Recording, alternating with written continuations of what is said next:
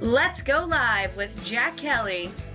Welcome to the one-of-a-kind LinkedIn live show that will help you with your job search and advancing your career. We will bring in educated career experts who will share their insights and give you inside tips on how to be successful in your job search. Now let's get into today's show with your host, Jack Kelly. Okay. All right. Meeting is now streaming. We are live. Welcome, Lee and Dries. Now, I was going to make it sound really more, Dries. Andrese. You want to say it like the family. Oh, that is good. Andrese. Yes. Thanks for having me. How's that good? Is that Andrese? Did I do a good job? That's good. Perfect. That's So, good. Lee, today we could, maybe Lee could give it, tell a little bit about herself, because she has a ton of experience as a recruiter, knows this area really well, is a career advisor, full of energy and passion and drive. So maybe tell a little bit about yourself, and then we'll just jump into everything. Yep, I think long and short of it is I stumbled into the staffing industry in recruiting. I stumbled literally because it started out as a really bad experience as a temporary employee. And so I was challenged to change the perception of the industry way back when. And I haven't stopped doing that. I haven't stopped trying to do that. So I really am on a mission to make sure that recruiters, recruiting, staffing companies, and the people who are represented by those individuals who are representing them have a phenomenal experience. And I just so happen to be a geek, so I specialize in certain areas like marketing, creative, and digital. So. Well, that's good. And, for people who are watching this, I think sometimes you hear recruiter and just think it's like one size fits all. It's like you hear doctor, and you think it's just a doctor, but there's so many specialties. Maybe, Lee, you could, and we're going to just dive into this, guys. So maybe, Lee, what you could do is walk through like, hey, the different types of recruiters. And the goal is so that if you're going to deal with a recruiter, what's good, what's bad, what's ugly, what's horrible, how they could help, how they could hurt, find the good ones, the bad ones, and no holds bar. We'll just be really transparent and really honest, and probably get a lot of hate from people, but what are you going to do? Yep. So maybe you could just kind of give a little background on it.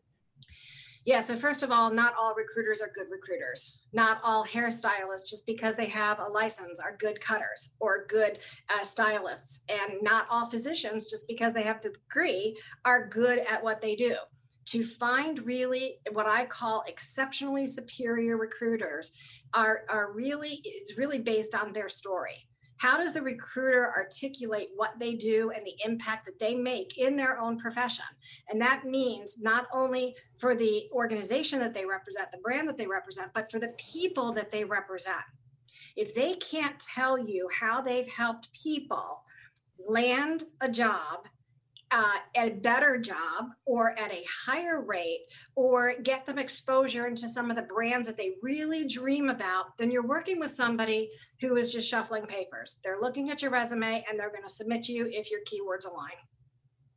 So what you're saying, Lee, is like one of the first things you have to do is find out, hey, who is this recruiter? Is this somebody who is an expert in my field? They know the industry. Do they have pull with the different companies? Can it get your foot in the door? And if so, that's cool. But if you find out that they don't, it's just you're wasting your time, right? Then it's like you're dealing with somebody that just, I don't know what they're going to do, just like throw in the resume and hope for the best. And what other, there are a bunch of different types of recruiters. So Lee, maybe you could kind of walk through contingency, retained. Yep. Even before we get into that, Jack, I want to take a step back into that. Picking that really great recruiter, because not only should that recruiter have all the things that you just mentioned, but they should be on your side. They should look at the talent as they are the product. They are what that recruiter is representing. If that recruiter doesn't understand what you do, right? If you're talking to a recruiter who has no clue what you do or the impact that you make, can't pull that story out of you, can't articulate your value and the impact that you're having on an organization, you are shortchanging your career. You're putting your trust, your brand, your career, your resume, your future in the hands of that recruiter. right? Whether you're an in-house recruiter or whether you're a third-party recruiter, especially if you're working with a third-party recruiter, your brand can suffer if the right person isn't representing you. So I stop telling people, stop looking at these people as recruiters, start looking at them as your personal representation, your brand, right? So now you're just changing the entire conversation of that relationship with a recruiter. So when you start talking about the layers of recruiter or the levels of recruiter, that's when you know when somebody is asking you. Last week, we just had this happen. One of my clients came to me and said, I talked to a recruiter who just wanted to know how much I wanted to make, when I could start, and what geographical location I was in, and how I would get to work. And then they were going to submit me. And that's it. That was it. Yeah, that's great. And so that's when I start speaking Sicilian, Jack. That's when it comes. That gets you a little angry. That gets you heated, huh? Because this is the frustration that candidates have. At that point, you're talking to a sourcer. And then add another layer onto that. You may never talk to that sourcer. That conversation may happen on email. So now I can never understand that. By the way, I don't mean to. I can't understand to this day how you could get a relationship with somebody and you're going to represent them as a recruiter or you're a job seeker, and just by going back and forth on text or emails. Because they only care about the paper, Jack. Because how do you get to know somebody? You really don't know them. No. Who they are. Like I'll go to a phone call because sometimes like Lee and I spoke before on the phone. So this way, for anyone listening, I wasn't being a jerk and mispronouncing her name. We were teasing and talking about it because my wife's Italian, she's Italian. They're from Calabrese. Wait, I said it wrong, right? Calabrese. So even on the phone, even if you don't have a Zoom call, and God forbid now you can't meet people in person, but what are you going to do? But at least on the phone, you get a feel for them. Because just an email and a text. It's ridiculous. And if a recruiter is just going to do that, just run away. I mean, it's just not. Delete. Because then it shows they don't care, right? If they do that, isn't that a tell that they don't want to put the time and effort in? And it's just like, if they're doing that, I wonder, it's just like, okay, I'm going to get 20 people, throw it against the wall, and maybe one will stick, and I'm not going to invest a lot of time and energy. So this is what's happened to the recruiting profession. Yeah. That's when you know that you're talking to a sourcer. Yeah.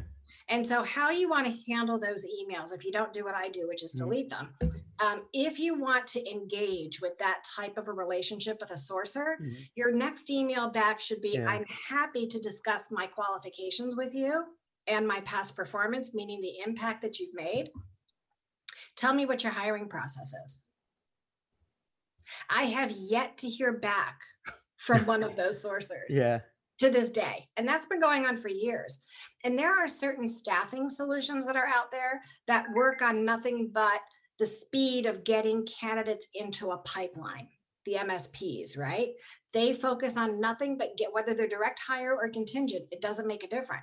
You are against the clock. So now you've got these pools, and I mean hundreds, if not thousands of people trying to feed a pipeline of resumes just to get it into the system. So they don't have time to sit and talk and qualify candidates. That's part of the problem right there, is the processes. Processes have driven the behavior, not the other way around. Have you noticed this? I've been recruiting coming on like 25 years. And when I first started, the average age of an internal HR person, and they didn't call it talent acquisition then, it was, maybe let's say 30 to 55 or so, and they really knew their stuff. Now the average age is 22, 23, and nothing wrong with 22 or 23-year-old, but like you're saying, with a sourcer who is just kind of getting resume flow, they don't have that knowledge. And I'm not blaming them, because how could they? They're 23, they don't have experience, they're not being trained for it. So for a job seeker, that could be really frustrating, because let's say they're sending to me and I'm a sourcer, and I really don't know, like, with all the years experience, if I had to like recruit for a Java programmer and things like that, I wouldn't know what to do. You know what I mean? Like as a recruiter, you're not going to know everything. You're going to know some things, and you're not going to know a lot of things. So I wouldn't be able to help. And I think that's where a lot of the frustration too, I'm curious of your opinion, comes in for job seekers, because they're dealing with a representative of the company, either, outside or inside. And your first experience is like, what? This person doesn't know what I do. They're not asking questions. I think they don't ask questions because they don't know the answer. So they don't want to ask questions. No, They don't. You see that And too? yeah. No, I'm with you on that. So that is the progression of the Yeah. quality of a recruiter that you're getting. So you've got the sourcer, then you've got a recruiter who may be a representative of the brand, and they're also doing a checklist of things, right? So they've agreed with the hiring manager, whether they're internal or external, doesn't make a difference. They've agreed that these are the minimum qualifications that we need to validate before they get an interview with the hiring manager. So now you've gone through a sourcer. Now you're going through maybe an entry-level recruiter. The next level is to talk to a subject matter expertise recruiter, a recruiter who is knowledgeable in technology and marketing and design, whatever it is. So now you're starting to elevate the qualifications and the conversations as a candidate that you're having with that recruiter. And you know that you're working with an exceptional recruiter when that recruiter tells you you're going to die in this role. It is not going to give you what you want. If the recruiter's first question if the recruiter's first question isn't, what do you want out of your career? What do you want that next job to look like? And then offer you the opportunity to look at the position that they're trying to fill. It's just putting the cart before the horse. No, that's such an important part, Lee. That's such a great thing that you said, because what I've seen firsthand is this, and I'll do that. If, let's say, I'm representing you and I just know it's not going to be the right fit and you're not going to be happy and they're not going to be happy, but I do feel I can make that placement, I'm not going to do it I'm not saying this because I'm a nice guy. I'm saying it because as a business person, it's just going to end up blowing up because you're going to maybe go there, take the job, and then within a month, hate it. And they're going to know that you're unhappy, and then you leave. And then as the recruiter, they're going to blame me and it's my fault. So Yeah. it just doesn't pay. It just doesn't pay to do. Yeah, but you know what, Jack? Your motives are not just about not looking bad. Yeah. Your motives, Jack, and I know this to be true because I know people who have worked with you. But the fact of the matter is that you're not just concerned about your brand and your company and having that negativity on the company and the service you provide. You're also concerned about that human being. You're talking about what it is that you're having to do for a candidate. An exceptionally superior recruiter does for the candidate what the candidate won't do for themselves, which is say no. It's so true. It's like, because if the way I look at it is this, if I'm helping somebody out, it's like, I take on this responsibility. I'm going to do everything I can and be really honest about everything. And again, it is weird because to me, it's just easier to do that, if that makes sense. Like, you know what I mean? Just to be myself, talk about, hey, this is what's good. This is what's bad. This is what you got to watch out for. Here's the pluses, here's the minuses, because, in the long run, then they trust you, they believe in you. And then also you feel better about yourself because it's not like you got to worry, oh, I didn't tell them this one because I didn't want them to know that. And then it's going to come up anyway. So I find out it's just better to do that. And there's so many recruiters who don't, you know what I mean? They'll just say the good stuff, not say the bad stuff, hype the good stuff and make up good stuff. And then it just ends up in tears, And it's just dumb. Speaking of tears, Jack, I will tell you that I'm deviating from my typical focus and helping a friend who's standing up a healthcare company. And I'm interviewing nurses and RNs and CMAs for the very first time. And as I'm talking to these women and men, I ask them one question, just one question. What's your most significant accomplishment? Do you know not one of them have been able to articulate it? And I've gone through at least 600 people. Wow. Not one. That is. And when I finally pulled it out of these people, you know what happens to them? They're in tears. They said, you're the first person, recruiter, who's ever asked me what I have done to help, really do something significant. That is what recruiters have a responsibility to do, is to help people understand the impact that they make. And you know what happens when they do that? The bill rates go up, the pay rates for the talent go up, the quality of service goes up, the more selective we can be, the more confidence we'll have in saying, if you don't want to work with me, you don't have to. As a company, as a client, right? I am very careful about picking and choosing my clients because I choose who goes in my portfolio on the talent side and the client side. Yeah. I find it, I'm curious what you see too, is that oftentimes it's really hard for people to give an elevator pitch, to articulate what they're good at, what they want to do. when they ask that question, so tell me about yourself, they'll go back to like middle school and start saying everything. And the interviewer is like, what? No, I don't really mean that. I mean, what do you do relative to the job?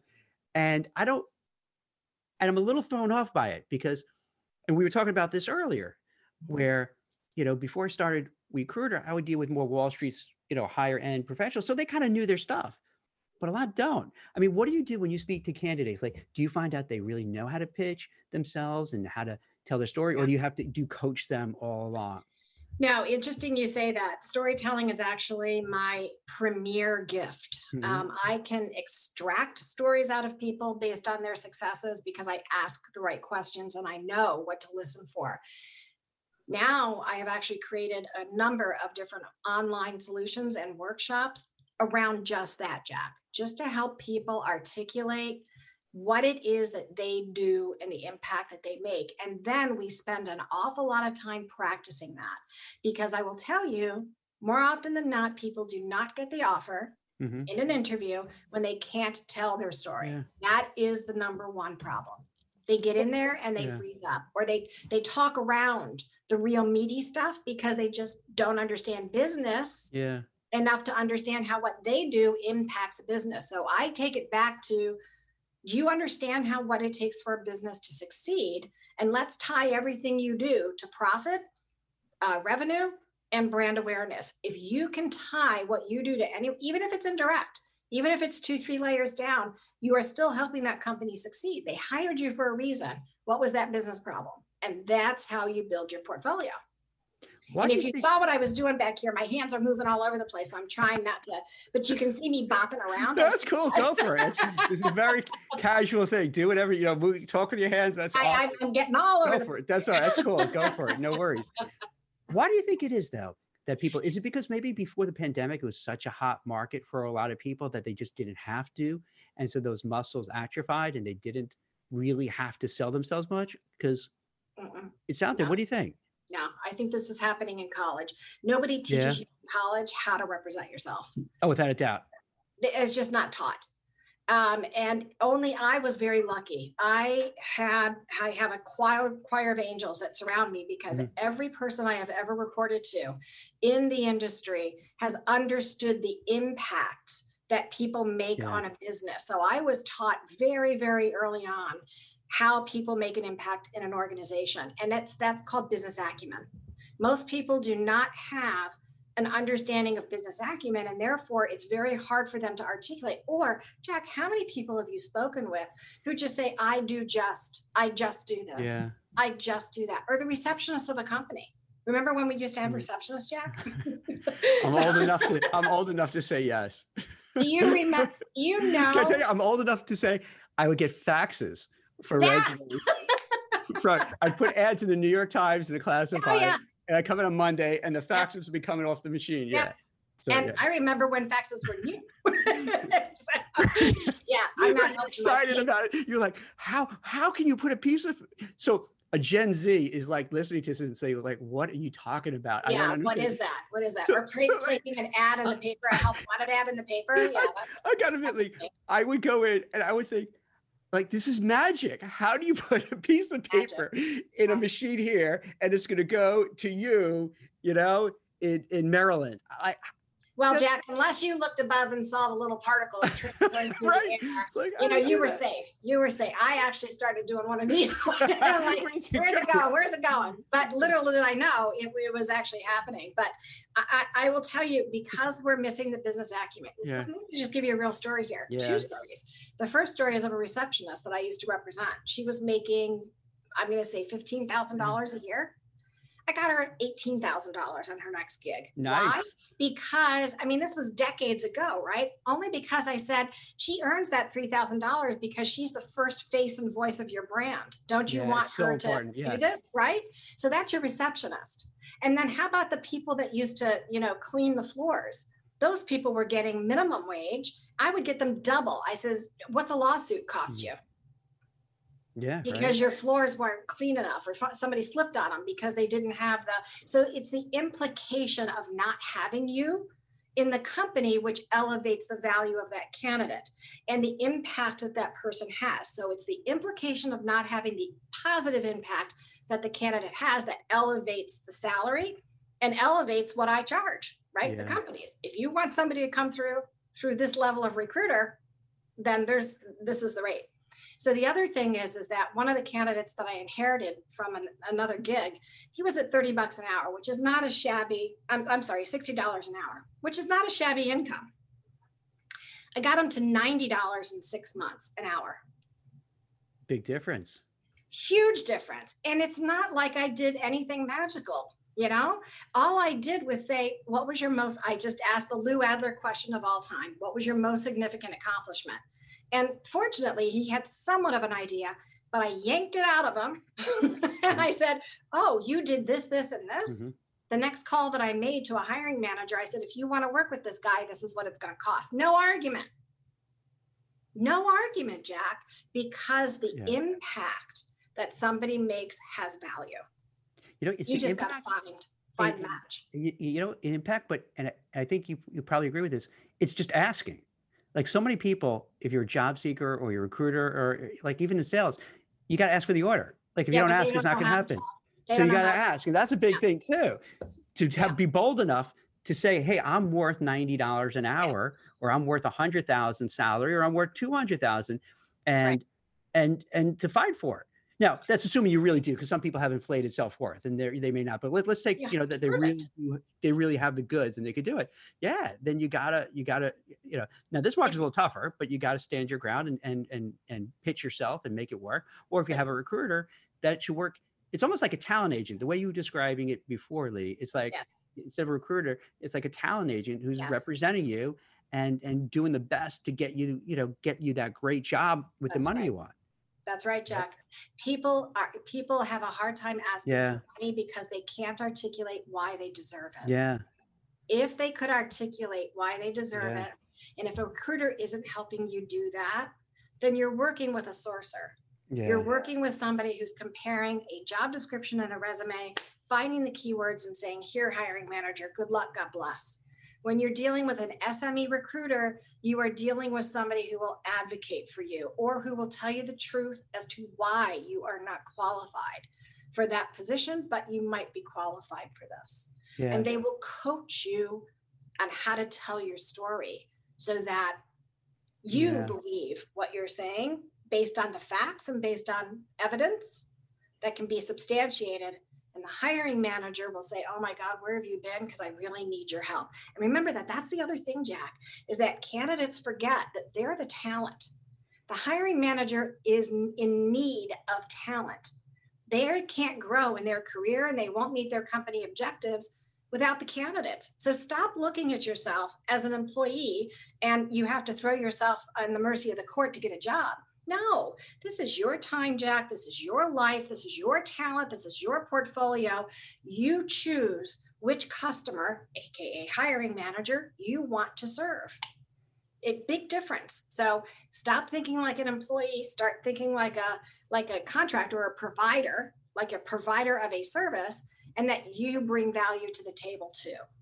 So again, this is the coach coming out, right? This is the coach coming out. You do that as well. This is the kind of recruiter or talent agent you want to represent. You want representing you, not somebody who's just going to fling a piece of paper. Yeah. It's pretty exciting though, isn't it? It's a lot more fun when I talk about that, right? Right. It's so, the challenge I see now, and this is going on pre-COVID, is that it used to be internally, the recruiters would kind of give candidates guidance. Hey, Lee, you did good in this, but not so great. And you got to work on that. When you meet Jack for the next interview, here's what you should do. And that doesn't happen so much anymore. And that's rough because it's a disadvantage for the job seeker. So I think to follow up on your point, they should kind of push the recruiter to do it. Even if they in turn get pushback from the firm, they should do it. You know what I mean? Like, I'll go to you, the hiring manager, and it's like pulling teeth, but you got to do it because you need as much information to pass back to that job seeker so they could do a good job. So they know what they did well, what they didn't do well, what to work on, what not to work on. the little inside tips about the company. Do you know what makes the best recruiters the best recruiters? What's that? They have a pool of candidates they can take with them wherever they go. Or those candidates are their candidates for life. Or their hiring managers, customers are their customers for life. I'm still friends with people that I worked with in the 80s, candidate and client side. That's amazing. I mean, that's it, because you care. You want to work with a recruiter who cares.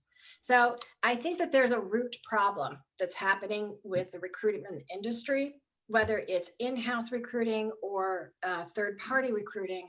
And I think it's the speed is lessening, right? We need things yesterday. People wait too long to get their recs through a company. So by the time that they get to that interview point, they are in such pain that all they want are a bunch of resumes, let me qualify them and move on. So now you've eliminated the need for a SME recruiter because the hiring manager is now just saying, these are the 3 questions I want you to qualify, recruiter, hand me the rest. So we've got to look at the processes that are driving the relationships that recruiters are allowed to have. Again, I'm going to go back to the medical industry. Look at how much time you've got to spend with a doctor, 15 minutes. Is that the way it has to be with recruiters? Yeah, here's what happens. Give you a little insight for what I see from working. Let's say I'll do a lot of contingency, even though they're fairly paid folks. It becomes very ugly because a company, let's say Company Widget Company International, will say, hey, Jack, we want you to help with this role. But then they'll go to you, Lee, and give you the role. Then they'll give it to 10 other people. Then they'll post it on Indeed and post it on LinkedIn. Yep. So now you create this really ugly bunch of hungry dogs fighting for the bone. Right. And it's gross for everybody. So that, if I find a candidate who's good, I want to kind of jump on that candidate and get that candidate before anyone else. So, but it's like diminishing returns, because then it's just it's a feeding frenzy, and you don't have the time to do everything you want. You just want to get that okay from a job seeker to say, okay, I got your resume, let me send it in. So the way the whole system works, it's kind of flawed. I don't want to say broken because that's such a cliche, but the way it plays out, it just doesn't help anybody, because then you get 10 recruiters calling you up, annoying you. And you're like, why is this recruiter annoying you, calling me? And they are, because they realize, hey, I could place Lee and I can make a placement fee. And if I don't annoy you and try to get you to go on that job, someone else will, and I'm going to lose out on a fee. Right. So that's the kind of, we've created that. We've created that. The recruiting industry has done that to itself. The recruiting industry How do you think? has done it to itself. Yes, because we've allowed it to happen. We've allowed it to happen. We need an association at the highest level saying that this is the best practice for working with recruitment within the recruitment industry and with recruiters, right? But instead, you've got 4 to 5 recruiters from different organizations that are calling the same talent. How can you differentiate yourself as an organization if that's happening? It's nearly impossible. It's nearly impossible. It's not a good look for the company either, because they're it's not. Like, what's wrong with Company Widget Company International when I get 10 people calling? Because something got to be wrong. Because why are they getting 10 recruiters to work on it and posting it everywhere? Because if it was a good job, you wouldn't have to do that. So it does. It's like a blemish. That's right. And have you noticed that candidates are starting to put in their LinkedIn profiles, no third-party recruiters? Oh, yeah. Yeah. That, to me, is the ultimate slap in the industry's face. When you have got exceptional talent putting notes in their LinkedIn, bold, italicized, third-party recruiters not welcome. And how about companies who are putting that in their job postings? Third-party recruiters not welcome. I mean, this is what it's come to. And I draw the line at that. So for candidates, if you have candidates watching this, which I know you do, if you're looking for a job, one of the questions that you can ask the recruiter is, I'm sorry, my neighborhood dogs are just starting to sound the alarms. I have 2 Shelties, that's cool, 2 cats. They're not around, so it's quiet. It's all good. So, all of the neighborhood dogs are out now. So for those who are looking for a job, there are 2 or 3 qualifying questions that you can ask that recruiter. Number 1 is, are you a direct representative of that organization, of that brand? Are you a sourcer? Are you just screening entry level? And then the third I always ask is, do you understand? Do you understand what the business problem is that they're trying to solve with this position? Right? Every position that's open, Jack, is trying to solve a business problem. If the recruiter doesn't understand what that business problem is, you are likely dealing with a sourcer, internal or external, who's not going to be able to answer a lot of your questions. Set your expectations is what I'm trying to get to. As a candidate, set the expectation so that you're not disappointed. Understand that you could be dealing with a sourcer, a subject matter recruiter, or a talent agent. 3 very different types of recruiters. Does that make sense? It does. And then also I'd add too, that you want to make sure whatever recruiter you use really knows, and we kind of alluded to this before, knows that area and knows, because that's the value they could bring to the table. Yeah. So let's say for someone like myself, and I do a lot of compliance, these are people who are trying to keep Wall Street safe, and if, I know the hiring managers, I've worked with them in the past, maybe I placed them there. I understand the business, I know what they do for a living. Then it helps flow everything, because then you kind of could tell your candidate, here's what to expect when you meet with Lee. Here's what to expect when you meet with Joe, and so on. And you can kind of give the insights, you can give the quirkinesses, you can know what they like, what they don't like, what's, how your background, and you could really, really sell the background of the candidate, because you kind of understand how both parties work. But if you don't have someone who knows it, then it's just, as Lee was saying, it's just throwing resumes against the wall, because they don't have any value added. All they're doing is a numbers game. And it seems like, Lee, right? Like, you just want to get, all right, let me get a dozen resumes, and I hope that out of that dozen, one's going to stick, and that's it. I'm not going to really bother finding out about the person. It's a big difference between the two. Oh yeah, very much so. And the other part to that is that's when you become less of that recruiter and more of that coach and consultant. Yeah. Not just to the hiring manager, but to the talent as well. Yeah. So when you're talking to hiring managers, if you've got a sourcer, they won't push back on a hiring manager. If you've got an SME recruiter, they're going to shape that job description. They're going to shape the recruitment approach. Yeah. So big difference. And the latter is much sexier, right? When you get to shape things. So when you talk about that, let's look at, because you do a little coaching, right? Some career coaching. Oh, I do a lot of coaching. Aren't we all counselors as recruiters? Aren't we really counselors? In a way, yeah. I guess there's a difference between doing it where you're actually getting paid for it and just doing it as part of the whole thing. I mean, do you do it as part and parcel, or a little both? So what do you do? Like, how do you, because you could obviously, speaking to just, for the short time we've been talking, you're very passionate about what you do. You're very excited about what you're doing. You really want to see what's best for people and help them out the best you can. So what kind of things do you tell people to help them get a job? How to really sell themselves, which it sounds crass when I say sell themselves, but like the reality is you are, you know what I mean? You're pitching yourself, you're marketing yourself. I don't know the appropriate word, but to help people be their best. So I think that I need to take you back, not to the womb and how I was conceived, but I think you need to take my story. It all started with a little girl. When I was conceived. No. So I'm a high school teacher. By training, I'm a high school teacher. So we do take a lot of psychology. We take a lot of presentation skills. We take a lot of communication classes to do what we do, right, as teachers. And we're constantly teaching and selling concepts. For a candidate, it's not that they have to sell themselves. Selling means that the selling part is getting your resume in front of the right person, right? That's the selling part. Once you are in front of that right person, and that takes knowing your pitch, right? Once you're in front of that decision maker or decision makers, you've got to be able to represent what you do, how you do it, and the impact that you make. And how you are different. And these are big words. So there's differentiators and there's discriminators. You can share what your differentiators are compared to others that they might be interviewing, but what makes you so different that you discriminate yourself from everybody else? That's a term that's used in government RFP responses, right? What is your company's key discriminator? Things that no other company does. Think of that for yourself as well. So when I coach, I won't even represent anybody unless I know they can tell their story. So they have to go through a storytelling training if they can't tell their story, which is a 4-hour workshop. We have to look at their branding, which is their resume and their online content. And then we have to look at how they put their package together.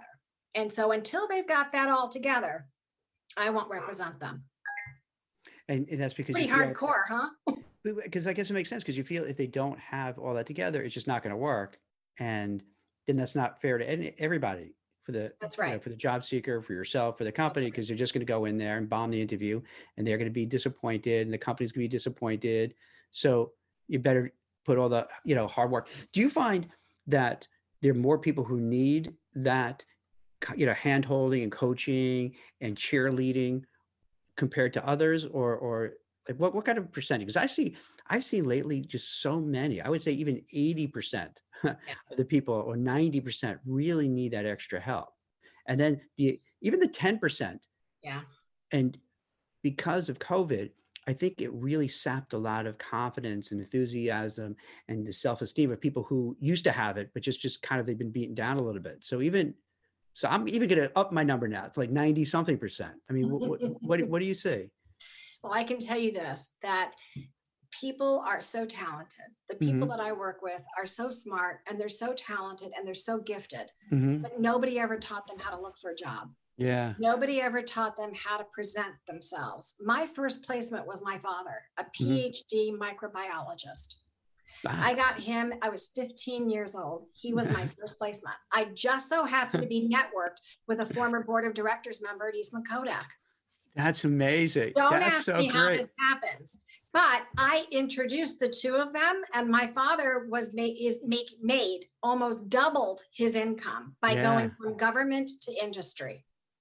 That's so interesting. So at that point, I realized that my father, as brainy as he was, patents to his name galore, he had no idea how to network. None. And so that kind of makes sense, because sometimes you have, and I don't want him to. You have the right brain, left brain, right? It's just two different parts. Yeah. That's not why he's on this planet. You go solve the world's problems and keep us all alive. I'll worry about representing your career from this point forward. Wait, so he didn't want you to follow in his footsteps? He didn't want you to be a PhD microbiology, whatever it was? Microbiologist, virologist. Yeah. He traveled the world. He's like the Fauci. He was the Fauci of his industry. Yeah. Wow. So really cool guy. Long story short, yes, I would say the majority of people, I would go higher. I would say 95% of the people do not know how to represent themselves or tell their stories, because that's not what they're trained to do. Yeah. It's just not their thing. They're expert at doing so many other things. One of my clients had no idea that he drove $10 billion worth of profit in the technology industry. Yeah. Until I pulled it out of him. I says, what did that marketing campaign do? How did it impact revenue? How did it impact brand? Blah, blah, blah, blah, blah. I can see that. It goes back to what we talked about earlier when you said about, they don't teach you in college. They don't. Every summer I would have interns come in, and paid interns. And I was always stunned, and you think I wouldn't after it keeps happening, that these young people just can't articulate who they are, what they're doing, what they want to do. They can't make eye contact. This is, pre-COVID, where they could come in the office and talk, they wouldn't be able to shake your hand and look you in the eyes and say, hi, Lee, how are you, and have a conversation. And I'm thinking their parents are shelling out 20, 30, 40, 60,000 a year. And they can't even give some freaking coaching. Like, you can't have the career center give them some help. I mean, it was shocking. And then what happens? They maybe fall into their first job, second job, and you're right. And then but they never learned the basics of what to do. Yep. And I don't know if you've heard of the Digital Assistant Academy. It's a cohort started by a friend of mine, Shyamalal Prayaga, who is actually the voice interaction or voice conversational AI designer for Ford's autonomous vehicles. Now, is that the woman you're on the podcast with? Yeah. Okay. Yeah. Brilliant woman. Right. So she creates this program. She IMs me or emails me one day, and she says, I've created this great training program, but nobody really knows how to tell their story in a portfolio review. Nobody knows how to tell their story during an interview. Nobody can defend their story in front of a panel. Can you please help the students with this section? So we built a whole career capability that's aligned with her program. So now these graduates, these students are going to be able to articulate what they do, how they do it, and how they're different. Yeah. What would you say? That's how it should be in every college. And most colleges have a career placement service. They do. Ask me what they do. I don't think they do anything. Ask me what they do. They bring in companies. That's all they do is they bring in companies to recruit their students. Yeah. 99 times out of 100, that's all they do. See, now I'm getting passionate. Yeah.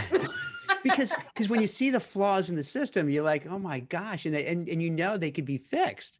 Right. They could be worked on. So it's not something so how can this ever be fixed? It's just so, these are easy fixes. But these are things that actually, you can do.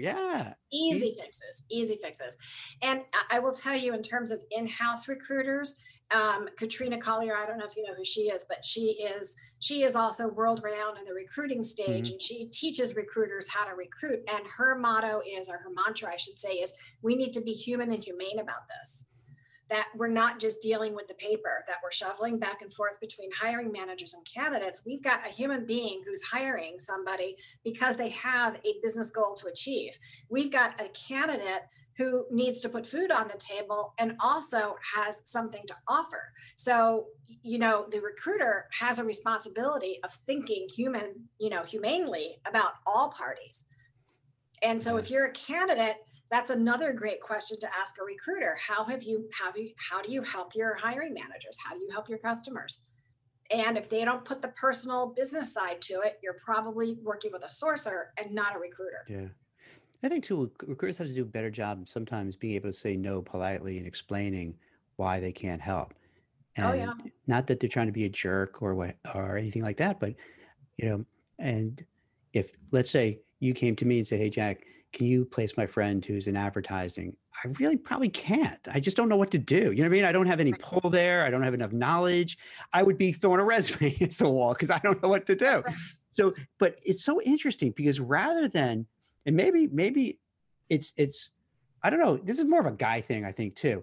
Instead of admitting and saying, hey, I don't know, I don't have experience in that area, I can't help, they just ghost the person or blow them off and make it like it's like the candidate. It's like the candidate's fault instead of you being honest and saying, I can't help you. Because I even find that I feel bad because when I say I can't help it, you always feel that tinge of, oh, you really don't want to help me. And like, no, I would want to help you. But and then I try to explain how the whole thing works, that, you need to be an expert in your space. You have to understand it. Otherwise, I'm not going to, I don't have the job orders for you.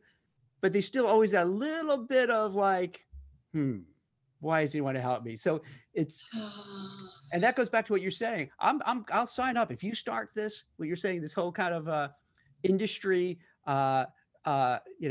thing that would represent and have the best values and all that kind of stuff. Sign me up. I'm aboard because I think that would help. I think that would help both sides because it would help all sides. So there's three sides to that story. There's the candidate, the recruiter, and then the hiring manager. Yeah. But the most important thing is we've got to keep the end game in our minds and the recruiter's mind if we're really going to do justice.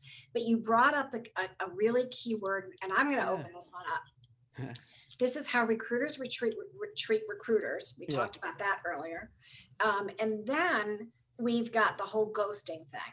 Yeah. Recruiters have a resentment against candidates who ghost. Candidates have a resentment against recruiters who ghost. And now we've got recruiters ghosting recruiters. Yeah. Right. It's so ugly. Why are we doing this? With every ghosting incident that happens, you lessen your integrity. It's a ding against your integrity. It's just that simple. Close it out. It's true, because then it becomes like it's a socially acceptable to do that. So like, all right, I'm not gonna get back either. And it's just self-fulfilling and it just becomes terrible. Yeah, it's not even socially Yeah. acceptable. It's Yeah. called a resentment. And Yeah. then you do it in spite. Well, so-and-so did it to me, so I'm Yeah. going to do it to this person. Yeah. Yeah. Yeah. And Yeah. apparently it's okay Yeah. because I was ghosted. We've got to cut that chain. We got You to know what's break so crazy, that. Lee? It's so easy to do this. Like, and I'll get this from candidates, you know, 3 in the morning on Sunday. Hey, Jack, I'm really sorry to say I got a counter offer. So I got to do what's right for my family. I'm sorry. Thanks for understanding. Goodbye. And of course, they know I'm not going to pick up the phone. So, you know, I'm asleep. It's 3 a.m. on a Sunday. But at least they gave the voicemail. You know what I mean? So I wouldn't call that a ghost. I would call that. You know what? I even gave them. Yeah, but I give them credit because at least they made the call, right? At least they didn't show up. That's a chicken. You know what? But at least they said something. No, you're much more forgiving than I am. I am. Because you know why I'm forgiving? Again, I got to say this. Not that I'm a nice guy, because, like, you know what? There have been people who effed me over, right? You know, maybe went behind my back for a job, you know, did other, you know, and this happens in the industry. This is getting inside baseball, but that happens. You know what? You'll tell somebody about a role and they're like, oh yeah, let me think about it. Yeah. And then next thing you know, they're working at the company. You're like, you son of a, like, you went around my back. But I found over the years, it doesn't pay to carry, because I might end up placing that person in the future. And if it's a 20-25% fee, all right, that made up for my misery. That made up for, like, you know, being screwed over. So wait, Jack, you would represent that person again?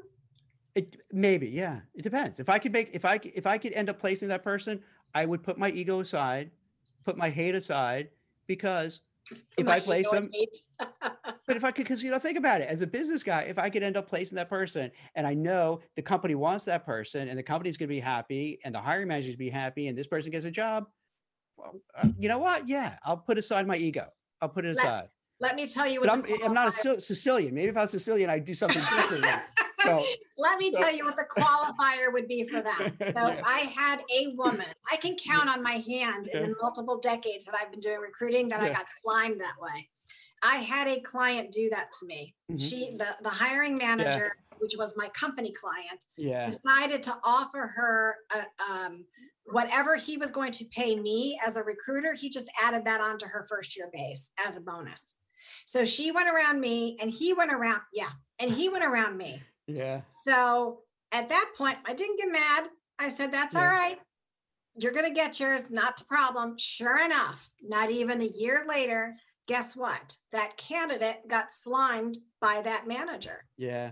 So when you were dealing, I'm like you, I don't get mad. I don't hold a grudge. It just takes too much energy, Lee. She came back to me a year later and she said, I have learned my lesson. I am so sorry.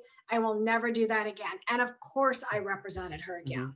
Mm-hmm. Of course. You just have to go through that learning phase. But until they admit that was their integrity is on the line, right? So until they say, no, that didn't work. But I think it's interesting. We're touching on something here, Jack, that not a lot of recruiters are willing to admit. And it's how the recruiter feels about getting slimed by candidates. Because, you know, and that's why I think by having, and this is what I like about doing these LinkedIn Lives, because when I do these, I'm transparent. I'm open to saying my faults and my flaws and what I do wrong and what I screw up. I have no qualms about that. And I think by doing that, people kind of understand it. Like, I bet you a lot of people, it never even occurred to them that, oh my God, they would go behind your back and get a job. And you are who you are. You know, you're Jack Kelly. And if people are doing that to you, what makes other recruiters think that it won't happen to them? Because like, especially in my space, why would you do it? Because it's a small world and you're going to find out and you're going to know it. But then the companies would do that too. I can't tell you over the years how many times I'll put, I'll send over a candidate, and then all of a sudden, maybe a year, 2 years later, wait, Lee is working at Morgan Stanley. Wait, what? What? I'm calling, like, how? Wait, I sent you. How did? Oh, I didn't know. Oh, yeah. All right, we'll look into it. And we sometimes nothing happened. Other times they would make good on it because they knew. They wait. Sometimes what they do is they wait for you in a contract. What you have is like you have I'll say control, but that's hard for. You have control of the candidate for, let's say, 6 months or a year. A year and 1 day, Lee gets to work at that place. I'm like, you got to be kidding me. Because they're going around They're going around the Yeah. additional fee. So what does that tell you? Yeah. It tells me that candidates Yeah. still don't understand the value of a long-term Yeah. relationship with a recruiter. They don't know how to have a long-term relationship with a recruiter because why? Yeah. Not as a profession, Yeah. our recruitment has Yeah. become very Oh, transactional. because it's this, Lee. Hey, Lee, I didn't mean to do it. I didn't know that was wrong. I just assumed that they Yeah. were going to pay you, because Yeah, I went there and I told them that Jack sent me over. Yeah, no. No, they know better. We're not that. No, let's not even go there. Let's not even go there. As an industry, I am on this mission that as an industry, I don't Okay. care if you are in-house or you Yeah. are third party, we have to defend the work and the value that we Yeah. deliver on all sides of the desk. If we don't, Yeah. we're going to continue to get slimed. We're going to continue Yeah. to be, worked on, over, and around. And of course, guess who loses? Yeah. Not just us, but the candidate's going to lose and the client's going to lose. It's not fair in any Yeah. way, shape, or form. So Well, that's what we Well, gotta here's do. another thing. Here's like another thing that happens too.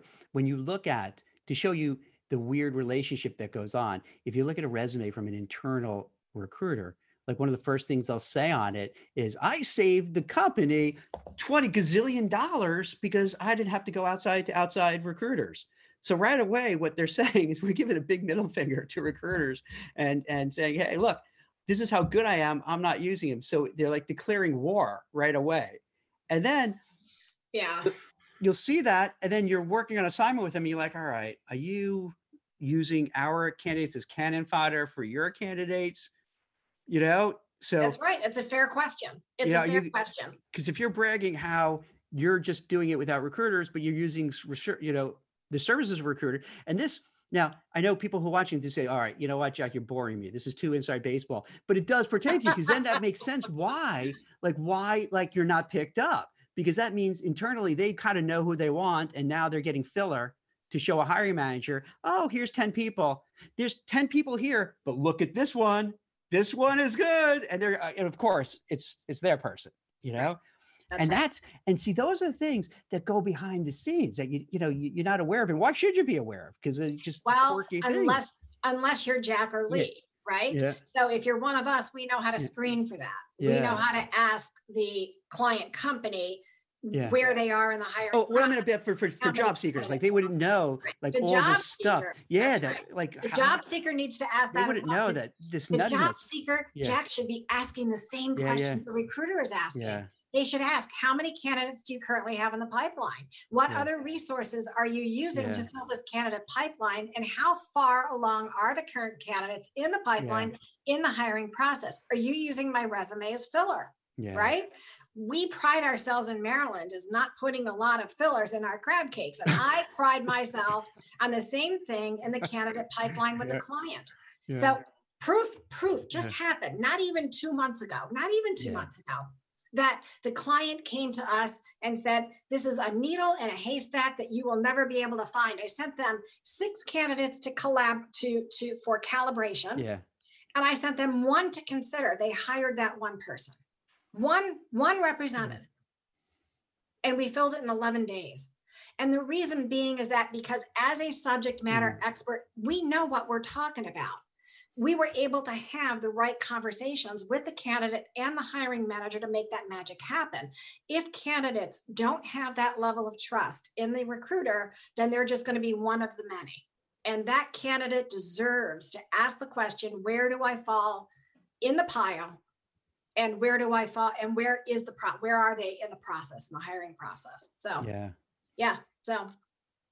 but I think the recruiters, ghosting recruiters, don't do that. Yeah.